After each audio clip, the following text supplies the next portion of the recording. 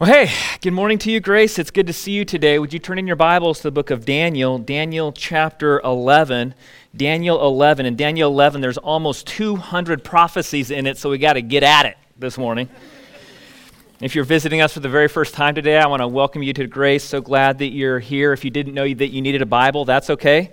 Just use your phone. You probably have a phone with you. Use Google or Safari or whatever you use for web browsing. And just type into there Daniel and the number 11, and you'll be able to follow along with what we are studying today about God's prophecies. The title for today's sermon is Why You Can Trust Daniel's Prophecy. Why you can trust these prophecies to be 100% true. Now, I'm going to assume that most of us in here have been betrayed by someone that we trusted at some point in time. Maybe it was a friend of yours who blabbed all your deepest, darkest secrets to your friend group behind your back. Maybe it was a spouse that when you married them, you trusted them. But now that you've been married to them for a little while, now that you know them a little better, you know you can't trust them. Maybe it was a boss that you had at one point in time. That happened to me. I had a boss in the company that I was working for, and they recruited me internally to run a group of retail stores, and it meant more work, more responsibility, more commuting, but it also meant more pay. And so I took that to Tanya, and we talked about it for a little bit, and we said, okay, we're in that time in our life where we'll take the extra responsibility and the extra work for more pay. And so we got everything going and started working, and the first month, and I get my paycheck at the end of that first month, and it is a fraction of what they promised me. And I go back and I talk to the boss and about the agreement that we had, and I had never heard slimier words out of that person than that day. And I worked for the rest of the time in that company, in that same job, never getting paid what they promised me. And so it's easy to notice when someone else betrays our trust. But you aren't 100% trustworthy either, are you? Are you? Have you ever been late for an appointment just one time? I know there are excuses, the dog, the kids, the shower, the car, the traffic. I get it. But we all have reasons, but we're not 100% trustworthy. I'm sure you've agreed to do something that you didn't completely follow through on just because it wasn't as important to you as it was to somebody else around our house, around the Zickert house. When it comes to the remote control for the TV, nobody can be trusted. Nobody can be trusted. If that TV remote gets lost, my kids are looking for the TV remote. They're like, Dad, you're sitting on the remote.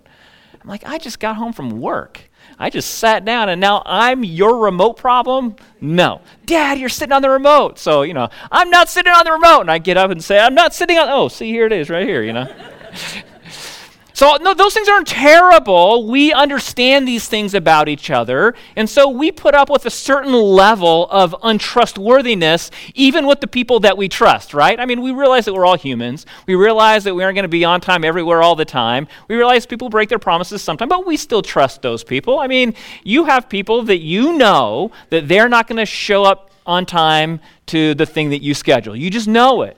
Okay? Don't be pointing fingers right now at anybody. Okay? You know it. And so what do you do with those? You don't abandon their friendship. You just tell them that whatever it is starts a half an hour earlier than it really does, just so that they show up to work on time. That's what you do with a friendship like that. You have some friends who you know that they're not going to come through on everything that they promise you, and you don't abandon their friendship. You just send them a text 20 times a day reminding them of the thing that they promised you to do, that they're going to do it, so that they remember to do it, And so we have this jaded view, this jaded understanding of the word trust, because we're all humans. And we kind of put up a certain level of untrustworthiness even with the people that we trust. Yeah, I know they say that they're really going to do that, but they're really not going to show up on that time. They're really going to show up on this time. And that's still how we quantify trust. But sometimes we begin to do that with God too. That same kind of idea happens between us and God. Yeah, I know God says those things. I know God says these things about the rapture, about the tribulation, about the future, about the apocalypse, about the end of the world. And it may not happen exactly like, but I still trust him because I still trust him. But today I want to show you why you can completely trust the prophecies of Daniel all the way down to the words and to the sentences, and that's why you've turned to Daniel chapter 11. But before we get to that, I want to remind you the purpose of this book. This book was written to a group of Jews at 600 BC who were in slavery to Nebuchadnezzar and the Babylonian Empire. And so this book was written so that they could see God's sovereign control over all the world's leaders, including Nebuchadnezzar, but over all the future world leaders for all of time, all the way until King Jesus comes, all the way at the other end. That's what this book is about. And so you're in chapter 11, but I hope that you remember that chapter 11 is a part of a longer vision. You remember that from last week? Chapters 10, 11, and 12 is all one vision of prophecy. And this vision in 10, 11, and 12 was brought by Jesus Christ. And last week we saw in chapter 10, verse 14, that Jesus says, I've come to you to give you an understanding of what will happen to your people, meaning Israel, in the latter days, meaning days in front of them. Days that haven't happened yet. For the vision pertains to the days yet future. And as we look at this chapter, find verse 1 of chapter 11 and then find verse 35 of chapter 11. Okay? So put your finger on both of those, and that's hard to do if it's on two separate sides of the page. But chapter 11, verses 1 to 35 is one part of this chapter. This chapter is split up into two parts, and we're going to try to attempt to divide our time between these two parts. Chapters 1 to 35 includes prophecy for Daniel. It was future prophecy for Daniel. But for us, it's history. So verses 1 to 35 was future prophecy for Daniel in 600 BC.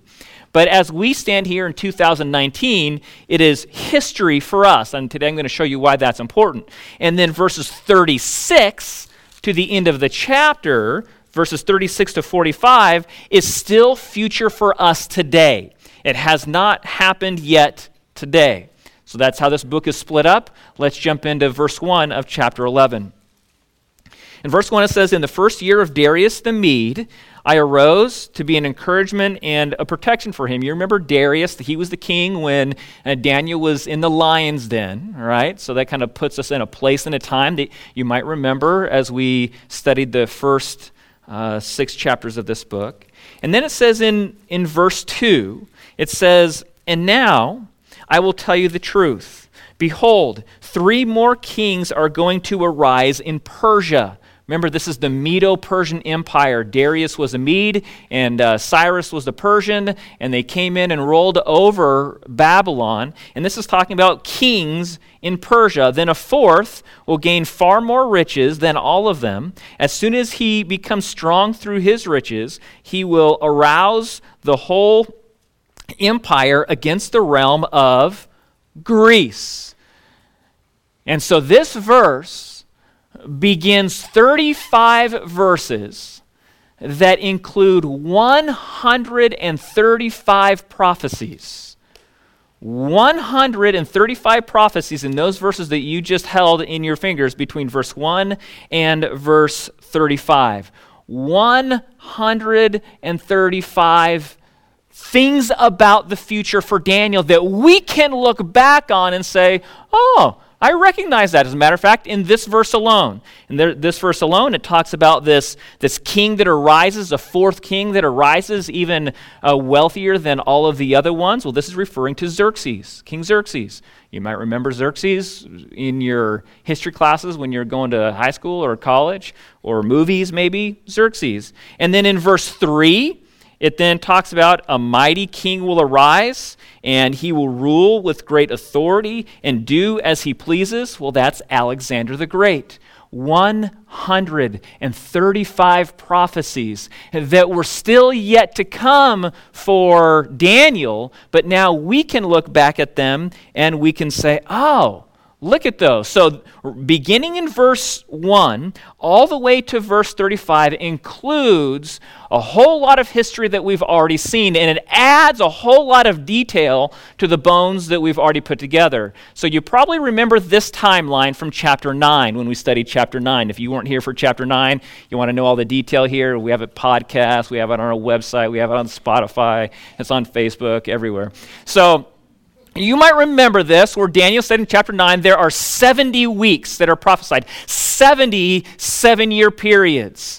And so we've already been through 69 of those 7-year periods, and we can kind of see it mapped out there. And then we have Jesus Christ dying on the cross. There's a gap in time that is not specifically accounted for in Scripture, meaning we don't know how long that is until the rapture of the church. And then there's the beginning of the tribulation, that final 7-year period. If there are 70 7-year periods, 69 of them have been accounted for in history already, but one more is still coming. And so verses 1 to 35 cover where the purple covers, okay? 135 prophecies that are meat to all the bones that we've already put together. 135 details regarding this period of time, this 400 years. It's called the intertestamental time. And I know that's a big word for a Sunday morning, all right? The intertestamental time. You familiar with that word at all? I don't know why you would be, but that's in between the two testaments. We have the Old Testament, we have the New Testament, and there's 400 years of silence in between them. They're called the 400 years of silence. And the reason it's called the 400 years of silence is because God did not speak in this 400-year period. There were no prophets. So we have the end of the Old Testament in Malachi in like the 5th century BC. And then we have 400 years until the next prophet in the New Testament, which would probably be John the Baptist.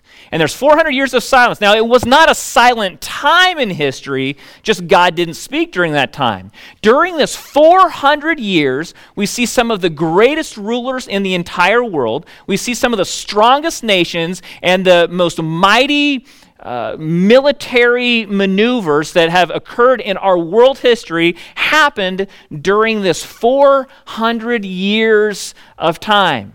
And that is what verses 1 to 35 include. All of that time in there. So Xerxes, Alexander the Great, Ptolemy, Cleopatra is in these 35 verses.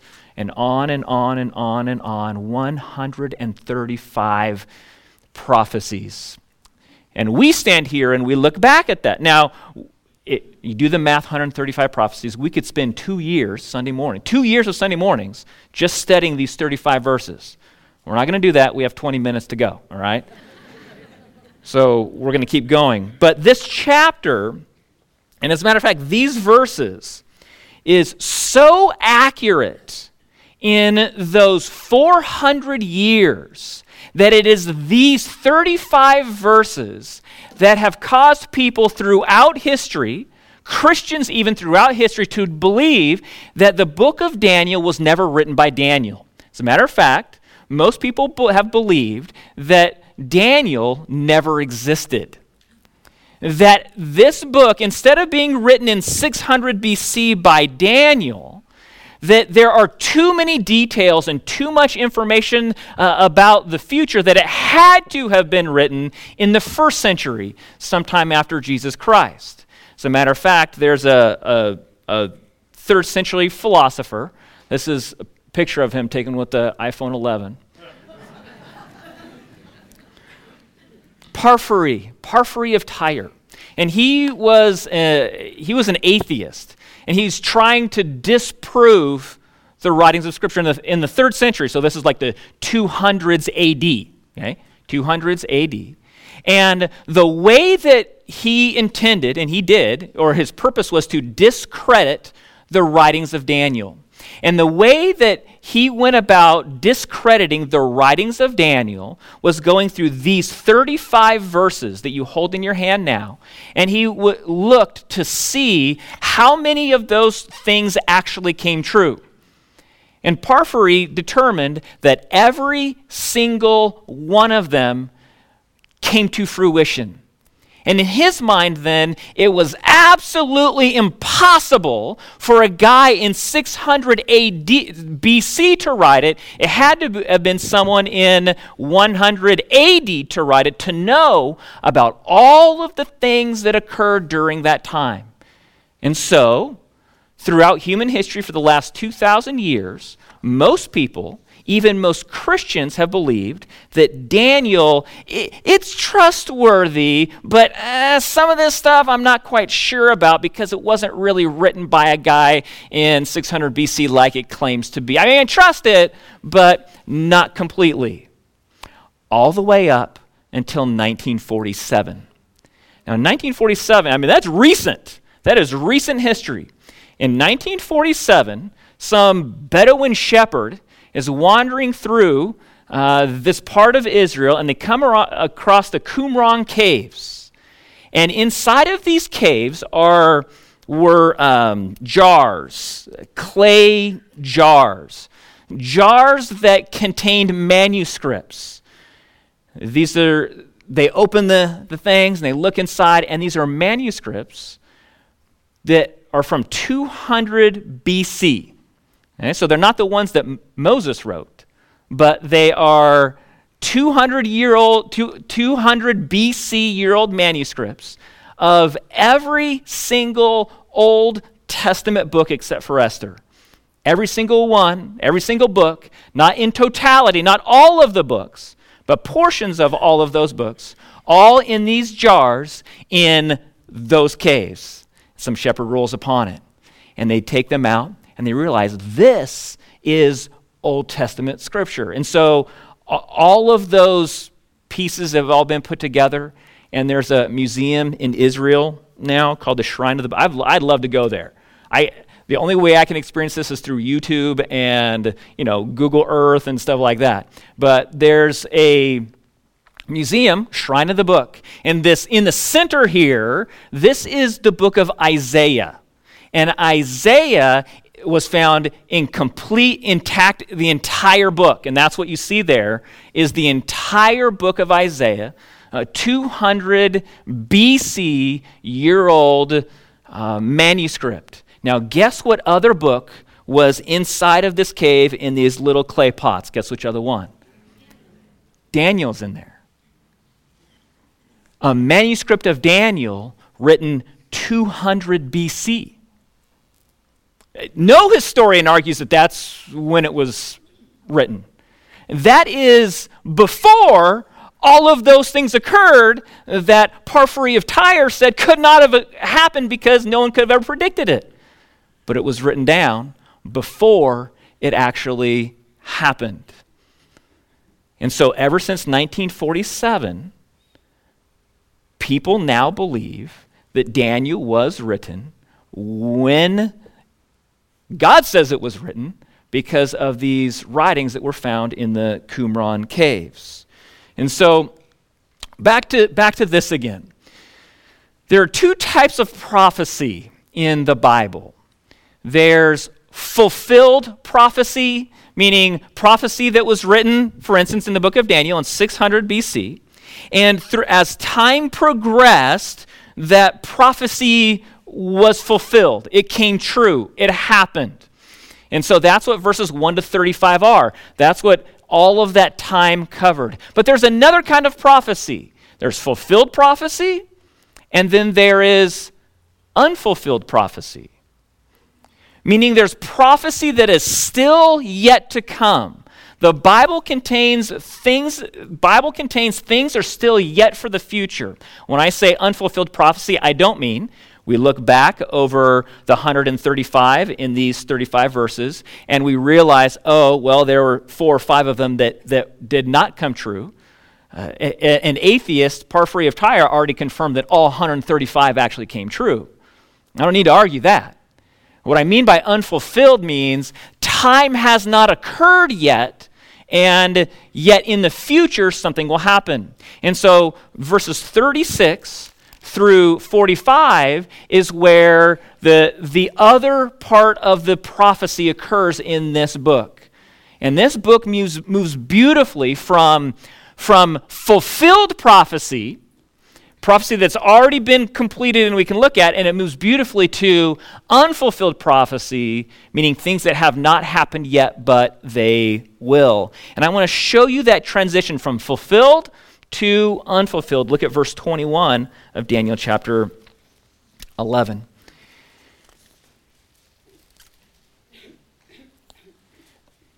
In verse 21 it says, "In his place a despicable person will arise." And I want you to see as we read these three verses if you can figure out who this despicable person is. "In his place a despicable person will arise, on whom the honor of kingship has not been conferred. But he will come in a time of tranquility and seize the kingdom by intrigue. The overflowing forces will be flooded away before him and shattered, and also the prince of the covenant. After an alliance is made with him, he will practice deception, and he will go up and gain power with a small force of people." Now this despicable person that has this enormous power, that makes an alliance and goes against that agreement, who do you think that is? That's a safe assumption to think that that's the Antichrist, but this is not the Antichrist. This is Antiochus Epiphanes. Antiochus Epiphanes of the 2nd century BC, so that's like 175 BC, is a parallel to the future Antichrist. He's an archetype of the future Antichrist. He's a mini-me of the future Antichrist.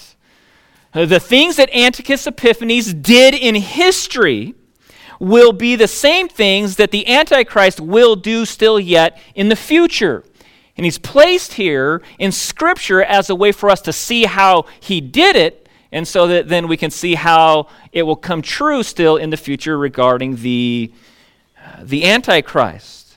And so it tells us here in verse 30 the types of things that Antiochus Epiphanes is, I don't know if you remember several weeks ago, there was a great horn, and that horn was Alexander the Great. And then eventually coming from that was 4 horns because Alexander the Great was killed early. He died early in life. And so out of these 4 horns, that is 4 leaders that came from Alexander the Great, one of them grew strong and powerful. And this is referring to Antiochus Epiphanes. And so these verses add a lot of detail to who I introduced you to several weeks ago. Now we get a lot more detail about his style. Okay? Look at verse 30. In verse 30, this is talking about Antiochus Epiphanes, not the Antichrist, although it sounds very similar for a reason. "For the ships of Kittim will come against him, and therefore he will be disheartened and will return and become enraged at the holy covenant and take action." He moves against the covenant of God, and he becomes enraged with the nation of Israel. He becomes enraged at the Jews. And verse 31 tells us what he does as a result of his anger towards the Jews. In verse 31, it says, "Forces from him, Antiochus Epiphanes, will arise, desecrate the sanctuary fortress," referring to the temple, "and do away with regular sacrifice, and they will set up the abomination of desolation." And we can look back in history. History books tell us what happened, how he did this. He comes in, he, with his army, takes over the temple. He kills over 100 Jews just in that takeover, and then he does an abomination to the temple, something that is detestable to God. You know what Antiochus Epiphanes does? He sacrifices on the altar, on the Holy of Holies, a pig. Bacon, all right? If you know anything about Jews don't do bacon. Bacon made the entire place unholy. It dirtied the place. It was an abomination. And then he builds a a statue on top of the altar in the Holy of Holies. A statue of Zeus Olympus goes up on top. And then he goes out and tries to kill every single Jew. That's what Antiochus Epiphanes did. That was his goal. He didn't kill every single one, but that was his goal. And the things that Antiochus Epiphanes does is the things that the Antichrist is still going to do. And what happened in Antiochus Epiphanes' days is what is going to happen in the Antichrist days still yet in the future. Well, verse 32 tells us a little bit about what happens in Antiochus Epiphanes' day. Verse 32. Now, some people, some of the Jews yielded to Antiochus Epiphanes. We can see that in history.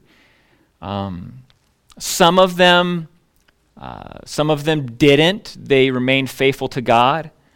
It says in verse 32, by smooth words he will turn to godlessness, those who act wickedly toward the covenant. But the people who know their God will display strength and take action. So some of the Jews, they just acquiesced and went with Antiochus Epiphanes just so they wouldn't get hurt. Most of the Jews, they remained faithful to God, and most of them were killed for that. But there was a small group led by Judas Maccabeus. And Judas Maccabeus, along with a group of people that he started to lead, started to push back Antiochus Epiphanes. You know, Antiochus Epiphanes, the name that he gave himself was Theo Epiphanes, which means God manifested on earth. This dude was so crazy that he thought he was God on earth. Now, most of the people behind his back didn't call him Theo Epiphanes. Most of them called him Epimanes. And Epimanes means madman, crazy man. Okay? He was crazy, but he thought he was God on earth. And so Judas Maccabeus takes a small group, okay? But they're backed by God, and they push him, God manifested on earth.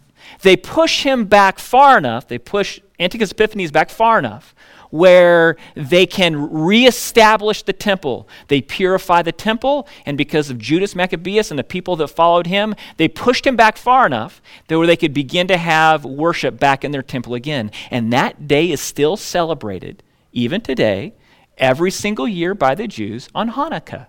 That's what Hanukkah is. It's a celebration of looking back to the past, to the previous things that were predicted in 600 BC, happened in 174 to 163 BC, and now we stand back, and Israel, the Jews, still look back on that time and celebrate it as a day when we conquered that and we were able to worship God in our temple again. But all this is past. Everything that we've been talking about is past history. And that's what verses 1 to 35 are, is past history. The things that Antiochus Epiphanes did is the things that the Antichrist is still going to do.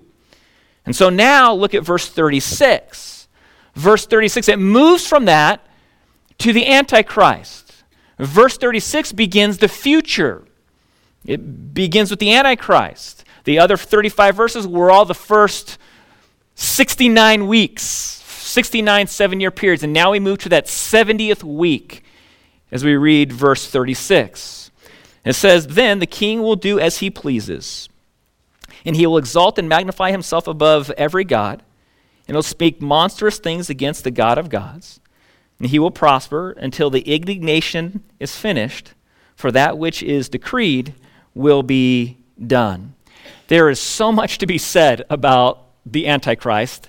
And there are so many prophecies here in the second part of this chapter that we'd spend another year just studying that. So now we're 3 years in to this one chapter. I want to point out four attributes of the Antichrist as we look at these next few verses. The first one is here in this first verse, verse 36. It says, the king will do as he pleases, and he will exalt and magnify himself above every god, and will speak monstrous things against the God of gods, and he will prosper. That's the first thing I want you to know about the Antichrist, is he will be prosperous. He will be prosperous. He will be the number one celebrity in the world. His cachet will be so attractive to people that the entire world will begin to follow him, not just politically, but they'll begin to follow him religiously. And that's then with that cachet that then the world begins to believe that there's no one in the world that could ever bring peace to the Middle East except for this guy. No one could except for this guy. And then he promises that he can do it. And he signs that treaty, that peace treaty that begins the 7-year tribulation. Verse 37 is another aspect of the Antichrist. Verse 37, he will show no regard for the gods of his fathers or for the desire of women, nor will he show regard for any other god, for he will magnify himself above them all. So that's the next thing that we know about the Antichrist, is that he positions himself as God. He really believes that he is the Messiah on earth. Sound like anybody familiar? Antiochus Epiphanes, God manifested on earth. The Antichrist is the exact same way. He believes, he acts as if he is the Messiah on earth. Verse 38. Another aspect of him. But instead, he will honor a God of fortresses. He will be immensely powerful. His power is in the military, in the armies. But Revelation 13 tells us that his power comes from the dragon, that's Satan. That he not only has militaristic power because he really owns the world at this point in time. Remember, this is still yet future. Right? Hasn't happened yet. But not only does he have this militaristic power, he has supernatural power, meaning power that is beyond nature. You know, that thin veil that exists between what is natural, what we can see, what we know, and then what's right behind it, what we don't quite know and what we don't quite understand, the supernatural. He has supernatural power that comes from Satan. He's powerful. And then verse 39. He will take action against the strongest of fortresses with the help of a foreign god, and he will give great honor to those who acknowledge him, and will cause them to rule over the many, and will parcel out land for a price. So the last thing I want you to know about the Antichrist, is that he has plans. This guy has some serious plans. But here's the way he kind of rolls out his plans. It's described in this verse. As he becomes this political, spiritual leader that the entire world begins to follow, the way that he pays off people to support him in his candidacy for worldwide leader and worldwide God, the way he pays them off is by giving them areas of leadership, that he gives people areas that they will manage. And you remember quite a few weeks ago, the horns and 10 horns. Well, there are 10 men that he puts in supreme power because they were the ones that helped and encouraged and supported him during his candidacy to become the worldwide leader. And ultimately, though, because he has all this power, he reneges on that original promise of keeping peace in the Middle East, and his intent is to destroy primarily the Jews. He wants to kill every single Jew. And one of the very first things he does is he goes to the temple in Jerusalem. This is still in the future. I know it sounds like Antiochus Epiphanes, but this is still in the future. He will go to the temple, and he will set up on the altar a giant statue of himself. And he will want the entire world to worship him. Because after all, he's God manifested on earth, just like Antiochus Epiphanes. And he will attempt to kill every single Jew. And that's why it's called the abomination of desolation, that not only was Jerusalem emptied when Antiochus Epiphanes tried to kill the Jews, they all run for their life. I mean, normal people would. It's empty. It's desolate. The same thing is going to happen in the future.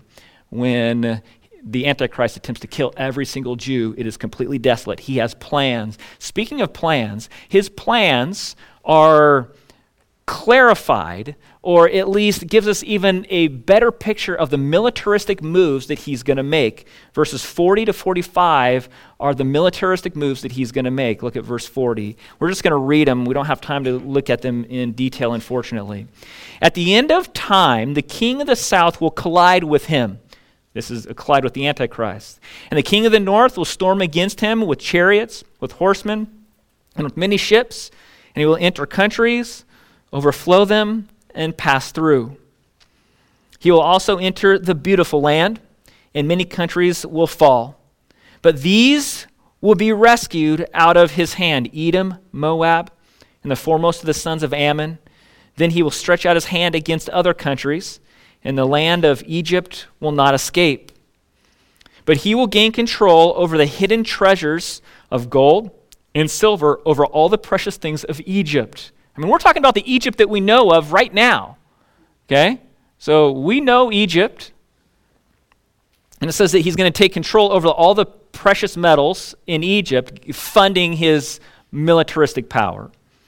And the Libyans and Ethiopians will follow at his heels. But rumors from the east and from the north will disturb him, and he will go forth with great wrath to destroy and annihilate many. He will pitch tents in his royal pavilion between the seas and the holy mountain. This describes so much prophecy about the plans in which he will enact. You see Egypt there. You see many parts of the world, and scholars have begun to try to figure out who exactly are all of these players in all of these things. People believe that Russia is mentioned in here. Syria is mentioned in here. All future prophecies that have not even happened yet. But remember, the title of today's sermon is Why You Can Trust the Prophecies of Daniel. Why can you trust these that we just read from verse 36 all the way to 45? Why can you trust those? Well, the Bible contains two kinds of promises, two kinds of prophecies. Fulfilled prophecies, meaning they were written at some point in time, and throughout human history they have occurred, they have been fulfilled, and now we can look back on them and we can say, yes, I've seen those. In verses 1 to 35, even the people that don't want to believe in God and don't want to believe in the Bible have confirmed all of those are 100% true. I don't know what makes us think that the ones about the future aren't going to be true too. I don't even know how that could be. As a matter of fact, Jesus said this exact same thing in just another way. He said this in John 13. He says, I'm telling you before it comes to pass, meaning I'm telling you something that hasn't happened yet. That's prophecy, right? I'm telling you something that hasn't happened yet, so that when it does, when it goes from unfulfilled prophecy to fulfilled prophecy, you can look at that and you could say, whoa, I'm God, that he is God.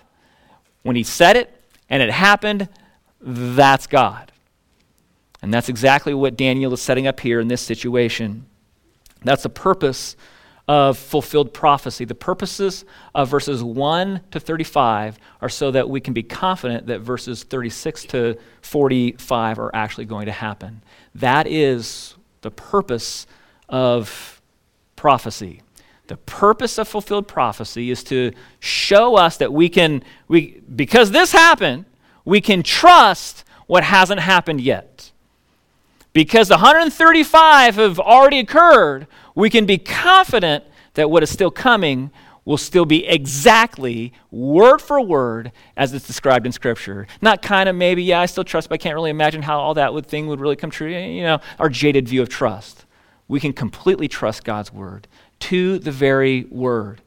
And so we have in this book, in this chapter, the past, the past prophecies.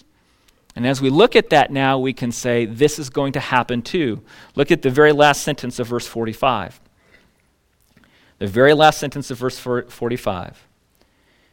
Yet he, meaning the Antichrist, yet he will come to an end, and no one will help him. Will that happen too? Absolutely, that will happen too. Just as the Antichrist will rise to power, just as he will become dominant in the world in the future, he will also be taken down by Jesus Christ. That will happen too. All of these things are promises in the Bible. As a matter of fact, one more promise that Jesus made about the future of things that haven't happened yet. This is what Jesus says. He says, don't let your heart be troubled. And let's stop right there just for a minute. Don't be freaked out by all this. Okay? Don't be freaked out by all the future of the apocalypse. Don't get your heart all stirred up and anxious and, oh my goodness, and I don't know what it's going to be like. I can't believe it. This is the recommendation of Jesus Christ. Don't get all stirred up. Don't be troubled. But it says, believe in God. Believe also in me. That's referring to Jesus Christ. God the Father is in heaven, and he sent Jesus Christ, God in the flesh, to planet Earth. And Jesus lived a perfect life when he was here. As a matter of fact, he was on earth when he said these things. And he went to the cross, meaning he died on the cross, but he wasn't dying for anything that he'd done. He had not done anything wrong, but he was dying for you and for me. The Bible says that we all sin, that sin separates us from God for all of eternity in a place called hell. I mean, just doing something that you know you shouldn't do. Just that. That's enough. But God doesn't want anybody to experience the atrocities of the tribulation, which are minor compared to the atrocities of hell. And God doesn't want anybody to experience those things. That's why he sends Jesus Christ to earth. Live a perfect life, never sin one time, goes to the cross, dies on the cross for the sins of the world. 3 days later, he rises from the grave, proving that he is God. And right before he leaves, he says this. Right before he goes back up into heaven, this is what he says. He says, don't let your heart be troubled. Believe in God, believe also in me. In my Father's house are many dwelling places. If it were not so, I would have told you. For I go to prepare a place for you. And if I go to prepare a place for you, I will come again and receive you to myself, that where I am, there you may be also. This is another promise that has not been fulfilled yet. This is unfulfilled prophecy. This is an unfulfilled promise. Half of it's fulfilled, that Jesus did go back up into heaven. That has already occurred. But the other half of this is unfulfilled prophecy. Not because it won't be fulfilled, just because the time has not come yet for it to be fulfilled. And in the future, Jesus is going to come halfway back, meaning he's not going to come all the way down to planet Earth again. He's going to come halfway back, and he's going to take every Christian, person who's put their faith and their trust in Jesus Christ, has done exactly what this verse says, and just puts your belief in Jesus, that he is the Savior, that he washes away sin. He removes the thing that separates you from God. You put your belief in him. When he comes halfway back, he will take you up into heaven.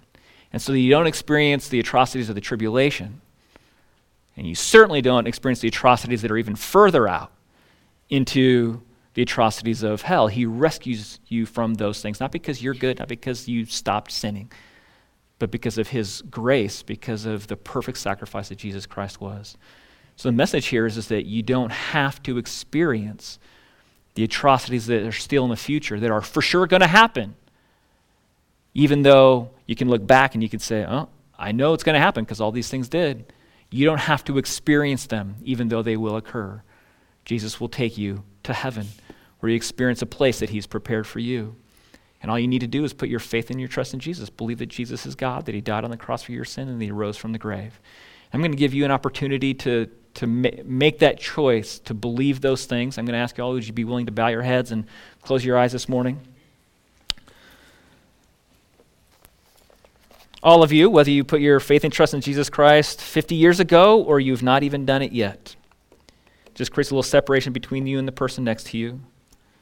And if you know that you would not be taken up, that you would not go, today's the day where you can change that. You can put your belief, your trust, your faith in this Jesus. And here's what you do.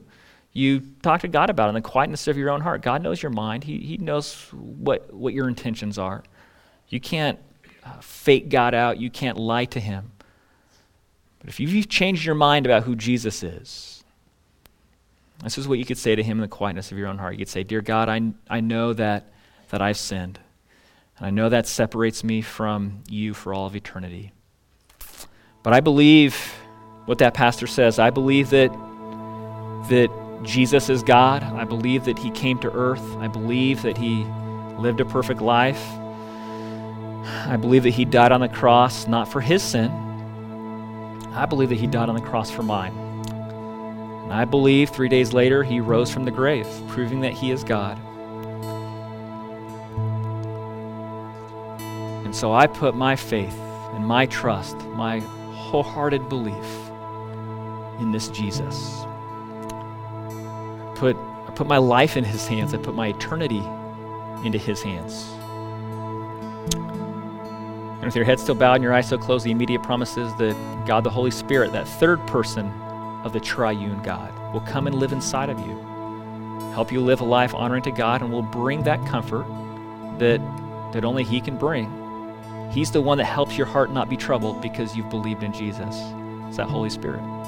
Well, God, we thank you for all of this. We thank you for revealing the past to us so that we can have trust about the future. And we look forward to being in heaven with you. I'm thankful that we can have that hope because of your Bible. In Jesus' name, amen.